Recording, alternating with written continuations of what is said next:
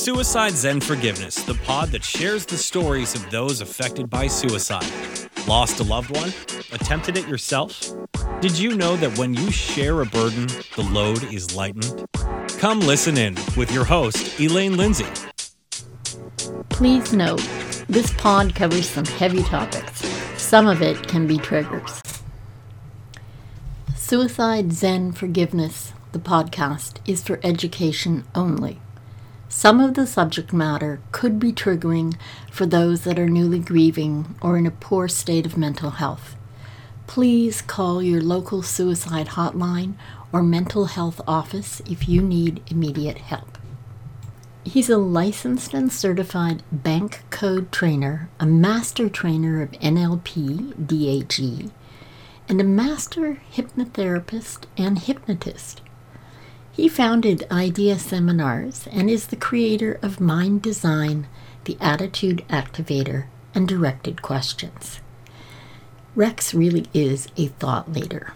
He's dedicated 4 decades to helping countless thousands of people globally transform their minds and lives. His book, Life on Your Terms, Live the Life You Want, teaches you to stop losing out and start winning. Those are only some of Rex's endeavors. Rex is joining me on this podcast because he too is a suicide survivor. This is his story of transformation. And that's why I am so excited today to bring you Rex Sikes. Thank you so much for joining me. It's wonderful to have you here. And I know you have a very compelling story. You have a book. You have a lot of things that I think our audience will be very interested in. It can sometimes be a little bit daunting for people to listen to the podcast because we do deal with difficult subject, suicide and the aftermath. The perspective is from those who have survived and those that have lost someone. I just want to be sure that anyone who may be triggered understands that it's going to be a very frank discussion. That being said, thank you so much, Rex. I'm going to let you go ahead and start wherever you want. Beginning, middle, end, you choose. Wow. Well, okay. I would say this. Today I live the life of my dreams. I do what I want, when I want, where I want, and with whom I want.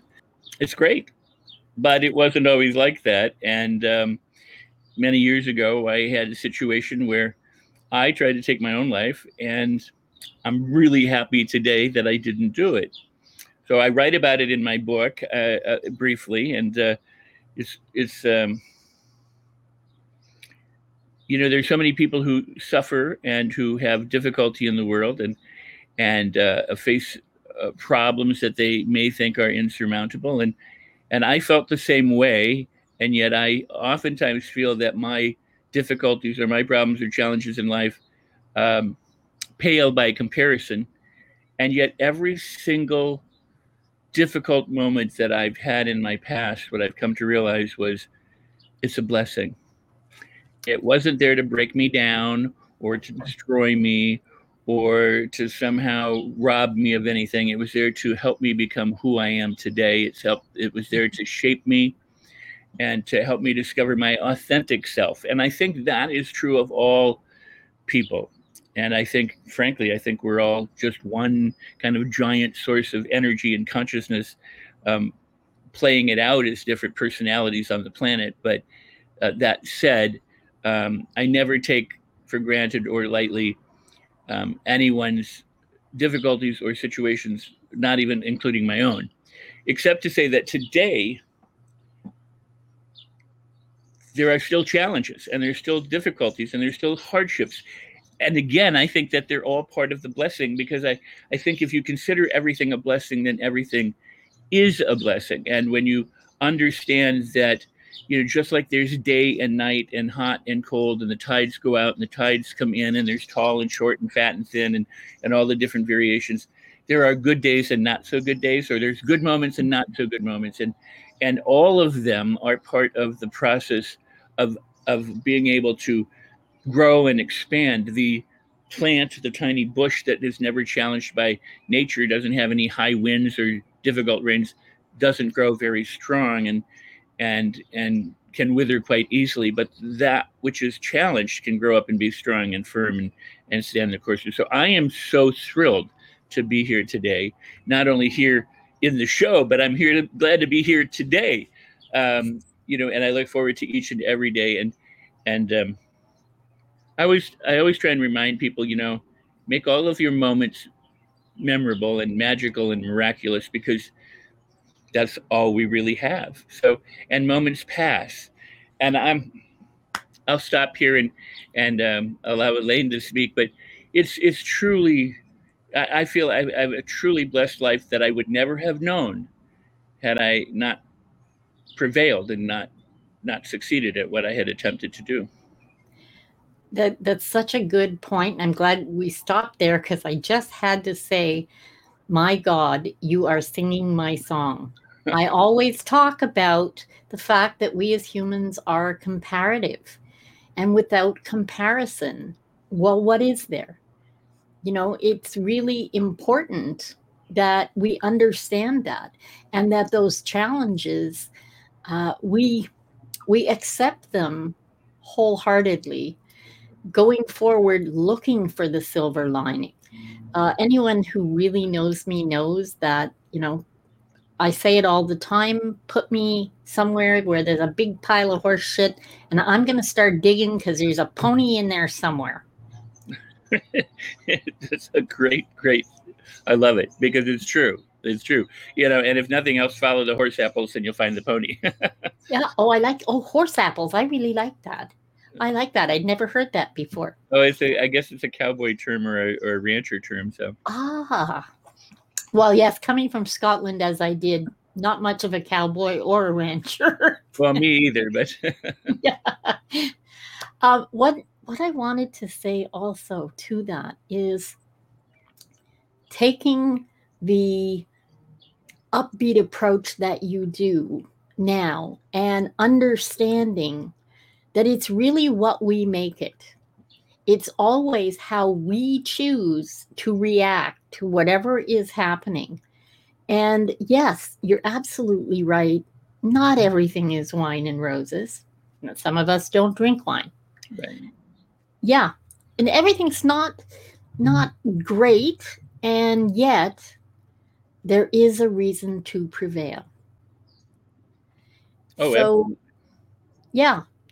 So I think we're talking, certainly not in the last little while, but we're going to get deep right now and go to the reason that ties to the show, and that is that you once were at a place where you chose to try to take your life. Right. Well, and again, I do write about it, but I'm happy to talk about it. And when I write about it, I don't go into a lot of detail, so I might be able to cover more of it here, if it's helpful. I grew up in a fairly affluent middle class home. I had parents who loved me the way they loved me. But I never felt love. This was an interesting thing. I don't think that they didn't abuse me, at least intentionally or in any way, shape, or form that I'm aware of. But I just always felt something was lacking and something was missing. We weren't a close family. We weren't very demonstrative in terms of affection. And neither were the relatives. Of my mother's or father's side. So I grew up always kind of feeling that I was not right. I was not doing as I should do or being who I should be.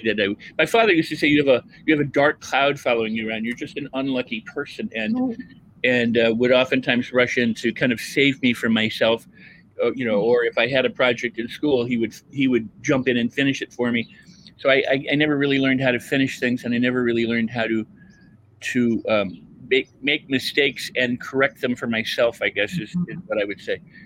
So during my teenage years, especially when I hit it wasn't middle school at the time, it was junior high. But when I hit junior high, I was reading all sorts of self-help books. I started actually when I was 7. My parents put me in acting and dancing and acrobatic lessons when I was 3. And not because they wanted me to do any of those things. So those are all the things I ended up doing, much to their dismay. But but to be well-rounded, in order to have a background of experience and to enjoy different things, and maybe to help me, I was a gregarious kid, no doubt. I mean, what I presented to the world was different than how I felt on the inside, I guess you would say. So by the time I was 6, I had been raised Catholic. I wanted to be a priest. I wanted to be a mystic. I knew that there was some kind of infinite God or something out there, and I wanted to connect with it because I didn't feel whole or complete. And maybe if I were devoted to God, then I would be a better person. So I asked my mom to read me things like the Bhagavad Gita and Napoleon Hill and all sorts of different books, Khalil Gibran and things as I was growing up. And so, she would read those things. And by the time I was 11, I was doing self-hypnosis and studying more of this stuff and actually doing hypnosis. But when I entered junior high and I think particularly 8th grade, I wanted to kill myself many, many times. I mean, I just felt like I didn't connect. I didn't fit. I didn't belong. I had friends. There was no doubt that I had friends. I wasn't completely isolated or anything. And I had girlfriends and things, but I just felt so, I guess, lonely, even in a crowd, and lonely when I was by myself. I mean, it didn't change much. So, but I didn't kill myself, but I did engage in lots of risky behavior as I was growing up, both into my teens and my 20s. I did anything I could to probably get killed. And I drank lots, binge drinking as a teenager, and I would get caught and I would get punished. And I think it was all a cry for help, and trying to discover and find myself. And so meanwhile, I'm still reading and I'm still trying to pursue this stuff, but I feel very, very empty and nothing seems to be working. And by the time I was 18 or 19, I became a professional actor in Hollywood and was pursuing a career. And in my 20s, there have been times when I was absolutely broke. I had no money, I had 2 nickels that I kept in my pocket for 3 or 4 or 5 months because I didn't want to be completely broke. But I had nothing else but two nickels, and we figured out how to buy cigarettes and how, where we could find money or work for somebody for like $2. It was back in the 70s. Yep. It wasn't like you made $20 or anything. You'd make $2. I think I got a job at a gas station for 3 hours. I made $6. Yeah. And with that, we'd buy ketchup. Wow. We'd buy like mashed potato mix and cigarettes, and that's what we would live on. And I hitchhiked all over LA. I got beat up. I got molested. I got guns put to my head. I mean, all sorts of different experiences. And about the time I was in my mid-20s, I was very much in love with a young lady, and I went skydiving. I had done a motion picture. I'd done a movie where I had to learn horseback riding, and they gave me all these lessons. And the movie was starring Charlene Tilton, if you know the actress, yes, from Dallas and things. But so I played Death on horseback. So I had to be this master. And I had ridden horses, but I was not adequate as a rider. So they gave me all these incredibly expensive lessons, and I had to go riding with other people and other women. Of course, made this girl that I was with jealous. And one of them asked me if I would go skydiving, and I had never been skydiving. I thought that would be fantastic. So sure, I would go. And then she was mad at me for going with this girl. And when I went skydiving, I landed hard and I injured my back badly. I mean, I didn't break anything, but I really hit hard. So I had a lot of back pain. I went to a doctor in Beverly Hills. I couldn't sleep for a long time. I was in a lot of pain. I tried to hide this from her. So I went to a specialist in Beverly Hills and said, I cannot sleep. I cannot move. I'm in tremendous pain and I need to do something. So he gave me 2 pills and said, take these, you'll be fine. I said, okay. I said, can I take them here before I go? I got to go pick up my sister. He said, yeah, sure. And he handed me a little paper cup and some water. He said, go ahead. Last thing I remember. I mean, it turned out that what he gave me was a combination that should have killed me. It was considered a fatal combination of pills. Wow. And so, yeah, it was considered a medical miracle. I lived taking these pills continuously until I ran out. And but it wiped my memory out. It changed my behavior, something fierce. How I remembered to take the pills, I have no idea, because I remembered nothing else. And as a result, people started to shun me. They're like, "You're totally weird. You're wacky. We don't know what's going on with you." Because my behavior changed, my mind. I didn't know. I mean, I didn't even know what was. I didn't hurt anybody, but my girlfriend broke up with me at the time because her mom said, "He must be on something. He's got to be a drug addict or an alcoholic. Get away from him." And I don't blame her for doing that. You know, I mean, I would probably advise my daughter the same way if somebody was doing what I was doing. But I wasn't mean or vicious. I was just really confused.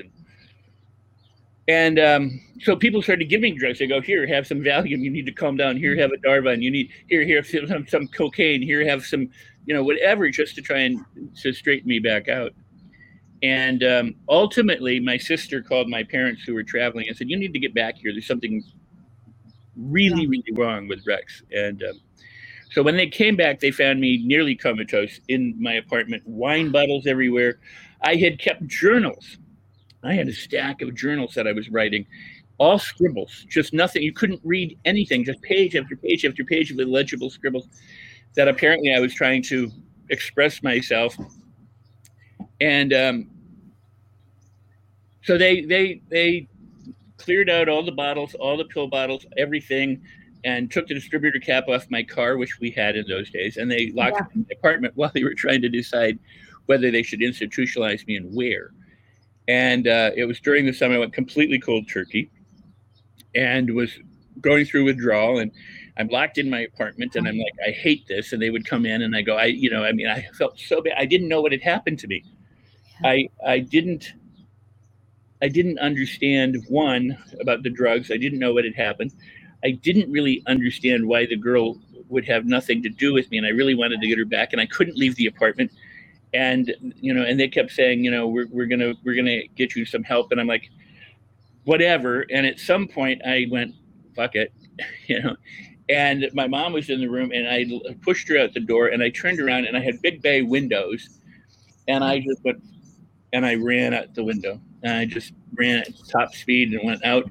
I went down 2 stories, and I went through a tree with a cat sitting on the top, and I could see this cat had been coming down. I'm thinking, oh my God, I'm going to kill the cat. And I went down and I hit literally on my head, no hands, nothing. It was grass next to a tree. And I fell over, and I went, shit, I can't even kill myself. I couldn't believe that I didn't die in that moment. Mm-hmm. And the other thing that happened was I went straight down a spike. There was a big metal pole that came up next to this tree, and it went down right. It didn't scratch my head, but it went right. I literally went right through my back. A couple an inch this way, and I'd been right through my head. Oh my God! But I went right down and fell over, and I'm like, shit, I can't. And I got up and I ran around and I ran back upstairs. And I had locked myself out of the apartment. I'm trying to break down the door, and my mom and my sister and other family who saw me were like, what happened to him? So they grabbed me, and I'm like, get away from me while I'm trying to break this door down so I can jump out the window again. I would do it until I finished. I don't know how it ended. I mean, I don't remember what transpired after that. I just remember that incident. The cat survived, but I mean, all I was yelling was, I killed Wendy's cat. I killed Wendy's cat, thinking that I had crushed it as I went through the tree. But I don't know. I mean, I honestly don't know what happened.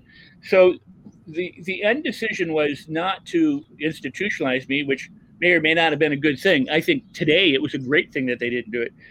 But what I did was I drove my parents cross country, smoking pot the entire time to try and calm down, and through the Rockies and everything, I was terrorizing them and everything. And I drove them because I just wanted to get away.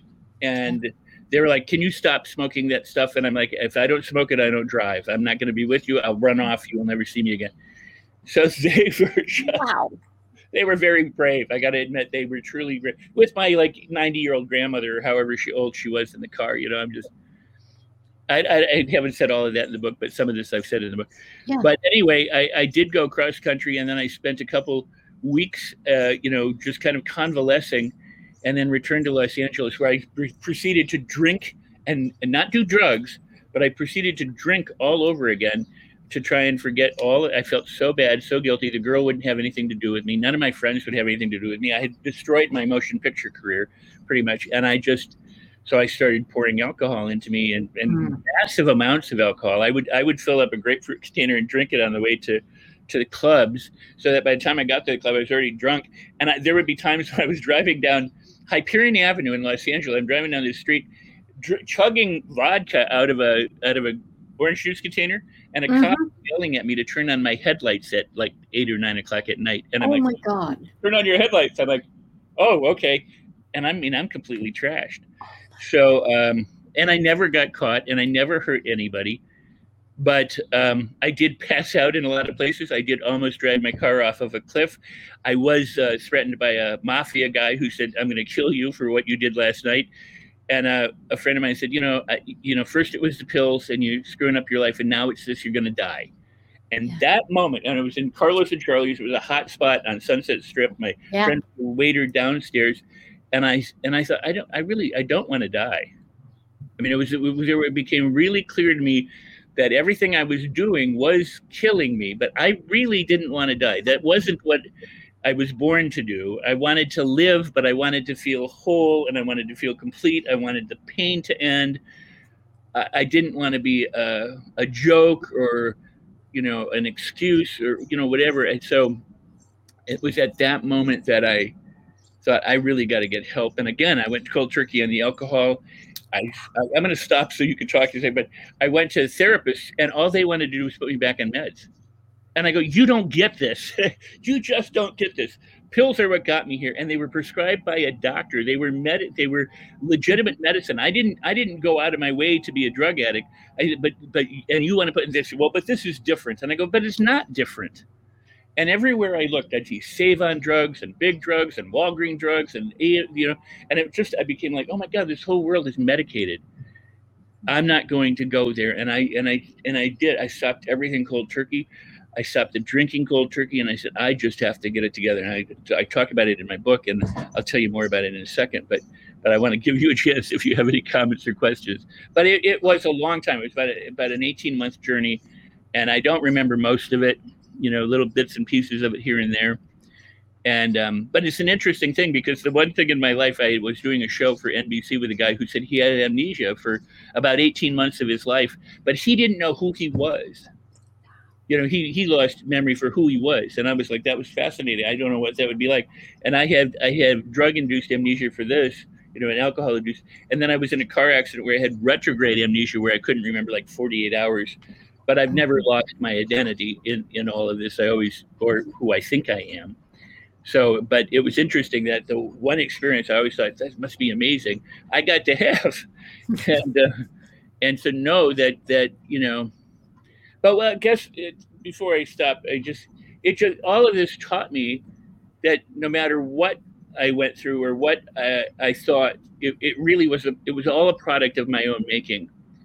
I couldn't blame God or the universe or others or anything. And I could try. I could say, well, she broke up with me, that's why I did this. But that really isn't true. I could even say, well, the doctor, gave me these pills and this. But you know what? I look at it like the entire thing happened for me, and I would not have the life I have today. And by the way, an actor friend who's from Canada, Nick Mancuso, and I were sitting in Toronto a number of years ago at a cafe. He said, how did you ever end up in the Midwest? And I went through some of this story, and he goes, my God, your entire life was ordained by God. You wouldn't have the children if you didn't go through it. I said, no, I'm very much aware of that. So. Absolutely. And what strikes me right off the bat was, for someone at 6 to be starting to look in that kind of depth, books that some of us took decades to get around to. For me, that was like you were preparing to be lost so that you could get through it. I don't disagree with that at all. In fact, there's the Hindu version of Leela, the divine play, in which God forgets that he, she, and all the many different gods are gods, and they go in and become human with the idea that through in some cases, reincarnation or whatever, but through the life experiences, they will wake up to the fact that they are gods masquerading as humans. And I have felt since I was young that there was a calling that I was always trying to avoid.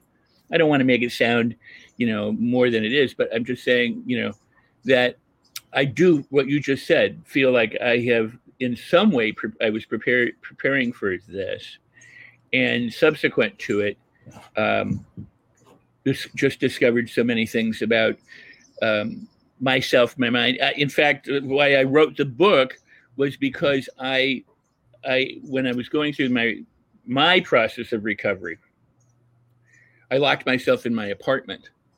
I said, I can't face the world. This is no good. I got to, because everybody's wanting to medicate me and do all these things. So I locked myself in my apartment for a minimum of 6 weeks. And I said, I'm not going to leave my easy chair until I can face the world, confidently. And I sat down in the chair because I knew hypnosis, and I knew meditation. I knew I had read all these things in the past. So I sat down in the chair and I would visualize. And I got up to go to the bathroom. I got up to go buy some food occasionally, but I lived inside this apartment otherwise. And I would sit there with my eyes closed, and I would try and imagine myself feeling better and being better and looking better and all the kinds of things that we hear about that we're supposed to do. And it just almost made me feel worse because I'm going, this is what I want. And it's like, but that's not where you are. And look at what you've done. And I'd go, how long is this going to take? And why did this happen to me? And how could I be so stupid? And, and I kept feeling worse and worse and worse. And then it dawned on me. And suddenly, I had this huge breakthrough. I was like, I'm asking all the wrong questions. I'm saying, why did it happen to me? And why am I stupid? And how, and I thought, I don't really want to know why it happened. I want to know how I get over it. I don't really want to know how stupid I am. I want to know how smart I could be to discover, and I don't want to know how long it's going to take. I want to know how quick it's going to be. I don't want to know, so I started to shift the questions I was at. Instead of saying, how long is this going to take? It's like, how soon am I going to be before I can get out and meet my friends confidently? How quickly can I start to travel in the world and sometimes I would say not feel like a jerk or not feel so stupid. And then I'd realize, well, that's not how I want to say it. I don't want to. All I'm thinking about is being a jerk or feeling stupid. I go, how soon can I get up and get out into the world and feel worthwhile and love myself? And what do I need to do in order to transform myself into the kind of person who lives successfully? So I started asking myself questions, and then I created, ultimately, a year or two later, I created what's called directed questions, and I've been teaching it ever since, because questions direct the mind. And usually when people feel bad, they're going, why is this happening? And what about this? And woe is me? And how come everybody's doing well, but I'm not? And you have two choices, just like this tide goes in and out. You can either be negative or you can be positive. And so you need to ask yourself positive questions. And that's what I didn't do at first. And that's what I hadn't done all of my life. I was always asking the wrong questions. Mm-hmm. And so the results I would get and the feelings I would get would be a result of asking that question. I mean, if you ask your brain, why are you so stupid? Your brain will go, well, here's why. And it'll give you every example and every reason for why you're stupid. Because that's how the brain works. It works on associations and memories and experiences that you've had and anchors and triggers and all that kind of stuff. If you ask yourself, how come I'm so brilliant, or how come I'm so wonderful, or how come I'm so loving, it will find those experiences too. But for most people right now, if they aren't used to doing this, one will be easier than the other. Mm-hmm. And the one that's easier is the one they do most often. So they need to just train themselves to do the other one, and then it becomes as reliable as the old one that they've replaced. You were going to say? That's absolutely brilliant. And I'm going to add to that because I can't even remember where I was at some seminar. And one of the women speaking said, people tell you to say positive things and don't say negative things. Don't call yourself stupid. And because, yes, the brain does listen, the soul does listen. You said, but I knew that I couldn't believe me in telling me I was smart and I was what have you. She said, but what I did understand was I could tell me that I was the kind of person who was smart, the kind of person who did what I needed to do. And it was such oh, wow, that's brilliant. Because rather than this huge chasm that you have to jump over from the extremely negative to the extremely positive, it's increments. you can be the type of person to get a little better every time. Exactly. I just thought it was so lovely. And you're adding to that. No. Go ahead. I didn't mean to interrupt. I agree. No. That's I'm saying your concept there is exactly what that needs, because we have to get to that purely positive place to be able to go forward. Well, back in the 80s when I was teaching this, and then subsequently I wrote an article why affirmations don't work or why visualization doesn't work, was this very principle, is that you look in the mirror and you say, I'm my ideal weight, and your mirror goes, no, you're not. You go, I am so brilliant. Yeah. And the brain goes, no, when you were 4, you stuck your head in a toaster, you're really stupid. So it has all this stuff. So rather than creating a conflict, I started with questions like, I wonder how soon before I can feel better and delightful. And there's much more to it than simply that. Some other people have piggybacked on this work. I mean, I didn't invent questions. They've been around since the dawn of humankind. But I did very much work on how you direct your mind using questions. Because the great hypnotherapist Milton Erickson would say to his clients, like, I'm wondering which of your hands is going to rise up. And that's a question to someone else. And I would say, well, what if I were wondering which of my hands would rise up? Why don't I ask myself those kinds of questions instead of relying on somebody else to ask them of me? So I'm wondering how soon I can feel marvelous, as opposed to why does everything in my life suck? But what you said is so true, and I add to that in the sense that you may need to baby step your way into it. So even if you ask a question, or if you say, I am confident, you could say, I am the kind of person who could learn to be confident. I am in the process of learning to become confident. Or even though I am not completely confident at this time, I'm discovering the many different ways in which I can begin to assert myself. So there's all sorts of ways to step yourself into it. You don't have to make that leap over some kind of giant chasm of, from not to this, or from, feeling horrible to bliss, but you inch your way along. And in fact, enough baby steps in the right direction can take you up to the top of Mount Everest, as the saying goes. So you do want to baby step yourself, and you want to respect yourself along the way. So I always tell people, wherever they're at, just pat themselves on the back, because you do what you do at the time that you did it with the resources that you were aware of or had available at your time. And you can't blame yourself for not being aware of something or not knowing. It's like, if you slept through a movie and somebody said, "Did you see that movie last night?" And they go, "No, I slept through it." Why would you blame yourself? You were asleep. You didn't know it. It went on without you. So you can't blame yourself for that. You just go, I was asleep. Next time I'll set the alarm. And in this case, what we do is we prepare. Because it really is a matter of managing your thinking. You see, if you manage your thinking, you then manage your feeling. But I'm going to say one thing about that. A lot of people wait to feel like it's right. So they go, I don't feel like doing that today. I don't feel like going into work, or I don't feel happy, or I feel sad, and so therefore I can't get up and go out. Muhammad Ali said, I never felt like training. And Muhammad Ali became, one of the world's best champion boxers. I never felt like training. I didn't want to go out and run behind some car when it was cold and wet. That's the last thing I wanted to do. But I knew that if I wanted to be a champion, I had to sacrifice the now for the big reward. I knew that I had to go out and do it. And in fact, when I would go out and do it, and I'm running in the cold and wet, I then feel like I wanted to run in the cold and the wet. I came back in knowing that I had accomplished something. You can't wait for motivation to take you. You have to do something. The ancients knew this all along. They would say, if you're angry, count to 10. If you're sad, go work in the garden or help somebody who's worse off than you, because they knew that by activating your body and by activating your breathing and changing what you're doing physically as well as mentally, and your emotions change. And what happens for a lot of people is they get upset.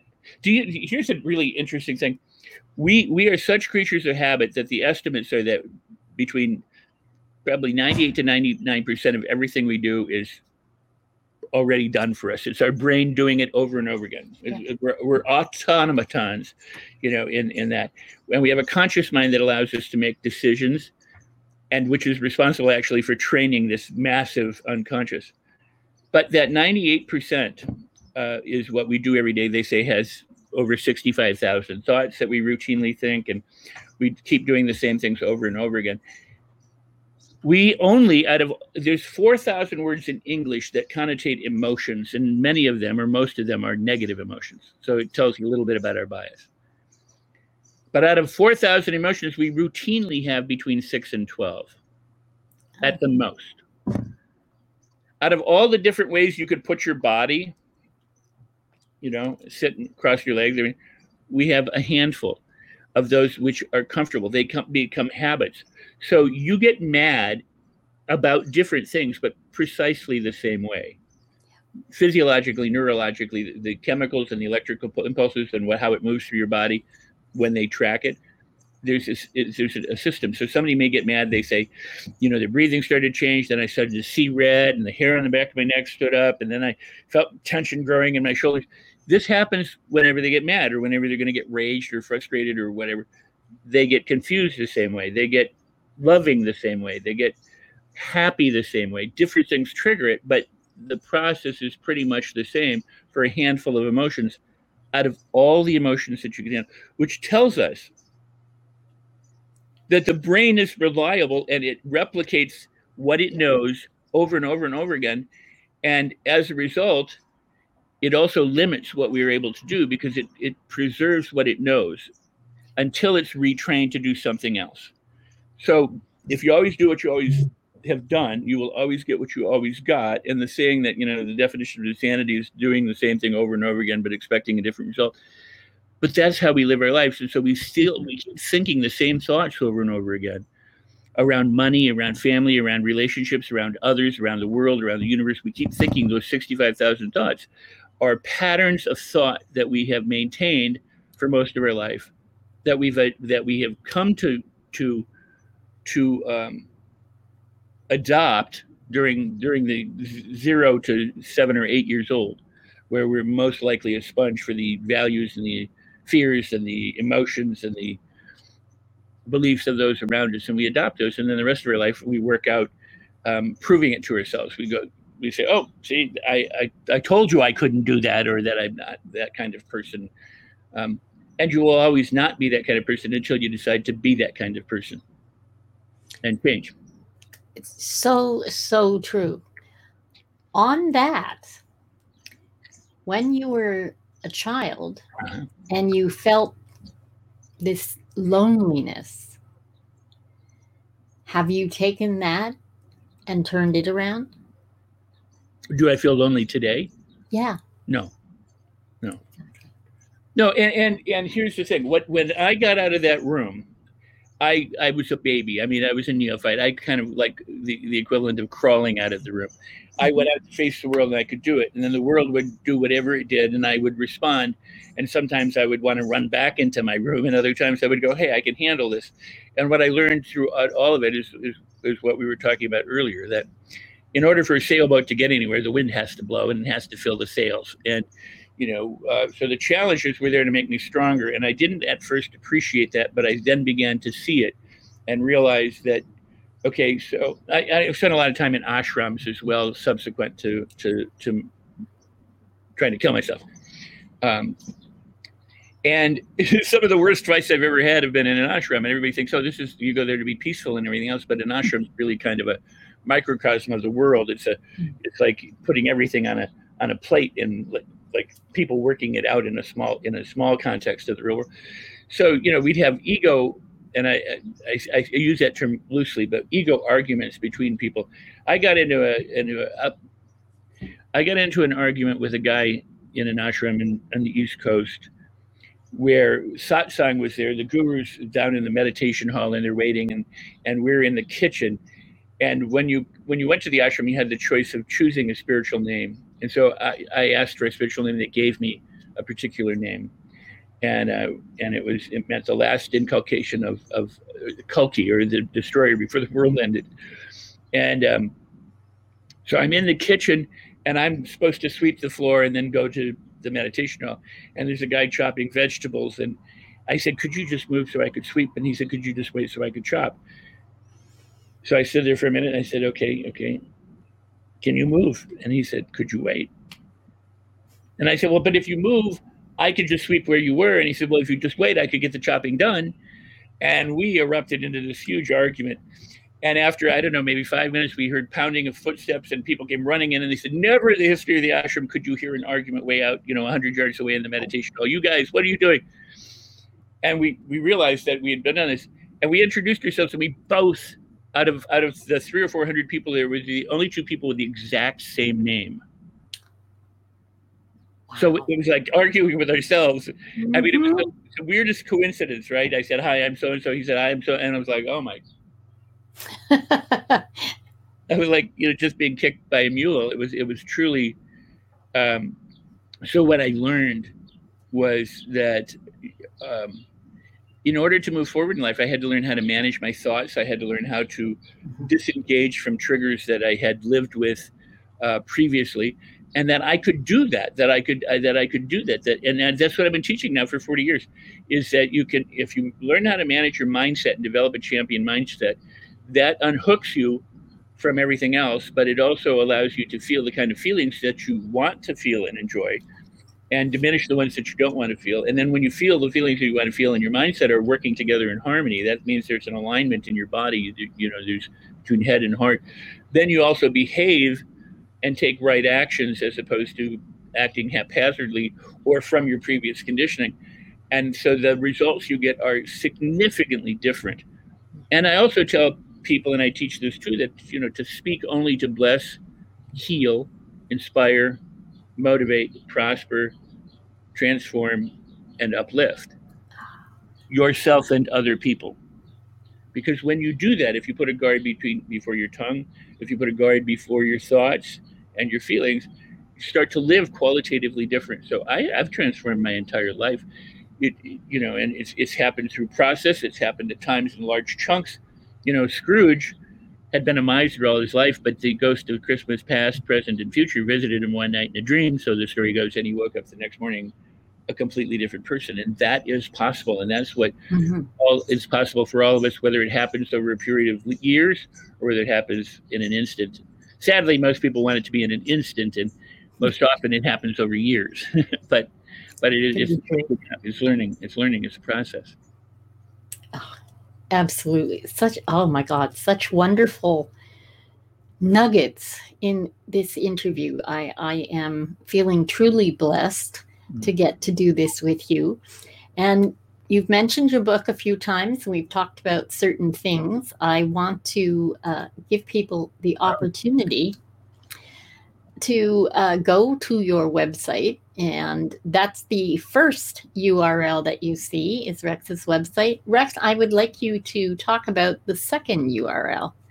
Well, I'm giving away as a bonus for everyone who gets the book from Amazon. And if you go to the second URL, rexsikes.com/life on your terms, or LOYT is the thing.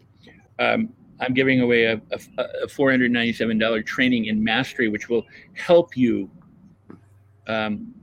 learn what you're learning in the book, and or anything that you want to learn, or anything that we've talked about. I wanted to do it because I wrote Life on Your Terms because I had discovered that you can transform your life, and I felt, how could I keep that a secret? I have undergone a transformation, and I continue to do so. So it would be remiss of me not to share it. And so, from the late 70s, I've been teaching workshops in meditation and hypnosis and in what I call mind design and neuro-linguistic programming. And finally, people kept saying you should write a book, and I had lots of different books, but I'm so proud of this book. It's called Life on Your Terms, Create the Life You Want. And I have what's called the Mastery Loop, which is how we go from the beginning stage of anything to mastery. So it's building a foundation for, if you wanted to learn how to juggle, you'd be a better juggler. If you want to learn how to manage your mindset and manage your emotions to get better results, that you can do that. So when you go and you get the book, you just put your receipt number. It all tells you how to do it at that website, but you put in your receipt number and you get access to the training. And people are loving it. So they love the book. They love the training. I'm very pleased. And it's changing lives. That's most important. And I'm going to take that back. A book doesn't change lives. I can throw the book on the table and it's going to sit there. It's not going to do anything. I came to that conclusion as an actor in Hollywood when people would say, what's more important, the actor or the script? This debate has raged on before and since. I would throw the script on the floor and I would go act. And it does nothing. So it takes the human to bring it alive. So using the book, you can transform your life. When you apply things, you can make an incredible difference. But the book, I mean, a lot of people read a book and don't do anything what's in it. So that's why not only do I want you to read the book, I gave you training so you knew how to apply things. Oh, that's absolutely brilliant. And I think the bottom line there, the thread that runs through everything is it's up to you to choose. It truly is. And we were talking before the show, and one of the things that we were talking about is the choice, and particularly when it comes to making a decision you can't take back. Mm-hmm. I've had a lot of friends who have taken their lives. I had a good woman friend of mine who did it a couple of years ago, and almost every day since then, I go, you know what? This is a good day. You would have liked this day. Yeah. I wish you were here to enjoy it. I miss you. And so, people, we were talking about procrastination and how people procrastinate and don't do things in life. But if you're ever going to procrastinate, it is procrastinating that decision to take your life. Put that off for another day, and then put it off for another day and keep procrastinating, because what you ultimately will find is that life does get better. Things really do pass. It may seem like they don't, but they really do. And no matter how dark it is, there are other options available. And so exercise. So I have 2 amazing children that I would never have. I'm sitting out on my deck right now with 3 amazing girl dogs, and I love them with all my heart and soul, like I do my children. Only I love my children probably more. But I mean, I'm being facetious, right? But the point is that I am so blessed in so many ways, and I would not have been. I would have died in my mid-20s. I wouldn't know all the glory and all the stuff that's happened 40 years later, and I am blessed for each and every moment of it. All the hardship, you can only connect the dots looking backward. You can't connect looking forward. And that's why Nick Mancuso said, look, if you go back, you can trace your kids all the way back to that moment when you did this. And I was like, absolutely. If that woman hadn't broke up with me and I hadn't gone through all of this, and if anything had been different, I wouldn't have the children that I have now. And so I truly feel blessed, and every day is a blessing. And so my tagline on my blog and everything I do is celebrate everything, because when you consider everything a blessing, everything becomes a blessing. Mm-hmm. And people say, well, you either win or you learn. And I go, no, if you learn, you've won. Why would you ever say it's either one or the other? You're winning when you learn, and you're winning when you win. So it's all good. So all of it is so good. I am just sitting here deeply filled with gratitude for everything you've offered, and I am so thankful that I got to meet you in Clubhouse so that we could get to do this. I know for the audience, this will be an amazing podcast, and I just want to say thank you ever so much, Rex, for spending time with us today, dropping so many pearls of wisdom.